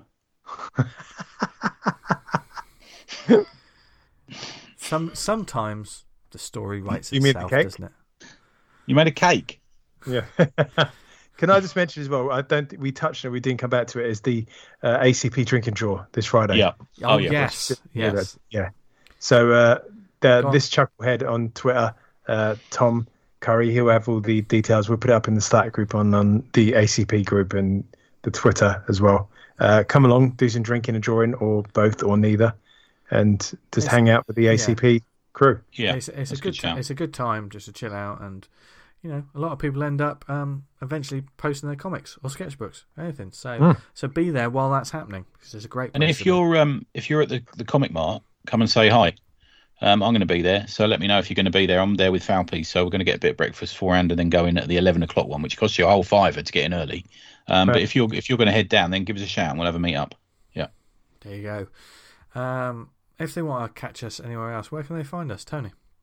Tributepress.com. Dan. Boom. You can find me, or you can read Vanguard at vanguardcomic.com. You can find me on Twitter at Vanguard Comic, and you can check out the work I'm doing on Viper, the sequel to Viper 1, on Patreon. Good stuff, man. That's a bit convoluted. Oh, thank you. I know, but like you should genuinely check out both Vanguard's Patreon and Tribute Press's Patreon, because these guys are updating and sharing lots of great stuff. Never mind every week. Every other day, sometimes every day. There's going to be a post this week that relates to quite an interesting promotions offer I got given. Oh my word! Oh yes, I was privy to that. We were privy to that, weren't we, Vince? Yeah. You'll have to find out by joining the Patreon. There you go. And you can find out more about my stuff on social media at jesterdiablo.com. Thank you very much to Allan Harvey for joining us again this week. It was wonderful. Go and follow him and his great work, because once you'll waste an afternoon looking at all the different sort of like versions of old comics versus the restoration comics. I know I did. So, you know, and we're nerds for stuff like that. So, and we know you're nerds for comics as well. Admit it, you are. We know you are, because you're just as bad as us. It's cool to be a nerd now. You're fine. Yeah, they rule the world, don't they? Yeah. We don't rule the world, but we will one day. But until that day comes, thank you very much for listening to us every week. We really appreciate it. We love you, don't we, Dan? Hell yeah. Don't we, Tony? Yes. You know what that means. It means I've just unzipped. Oh, God. Let's not get into What's that line again? Only zip. Only open your mouth, sweetheart, when I unzip. And on that delicious note. It's not me who said it. Yeah. It was a bad guy in a comic that said it. Yes. Yeah, we just have to state that for the record. And for the record, this week's show is wrapping up. So wherever you are in the world, we hope you're happy, healthy, enjoying your comics, reading your comics, making your comics, and wherever you are, stay safe, stay healthy. We do love you, no matter what Tony says. Dan, Tony, and myself. Have a brilliant week. And what else should they do, guys? Stay awesome. Stay awesome. Oh, lovely. I love the lead in you do, Dan. Sexy. I kind of say that, and so it's ready for when Tony comes in, and boom. Yeah. Nice. No, like a barbershop quartet. That's what we are, but there's only two of us. Yeah. Well, maths isn't your strong point. Bye, everyone. Bye. Yeah.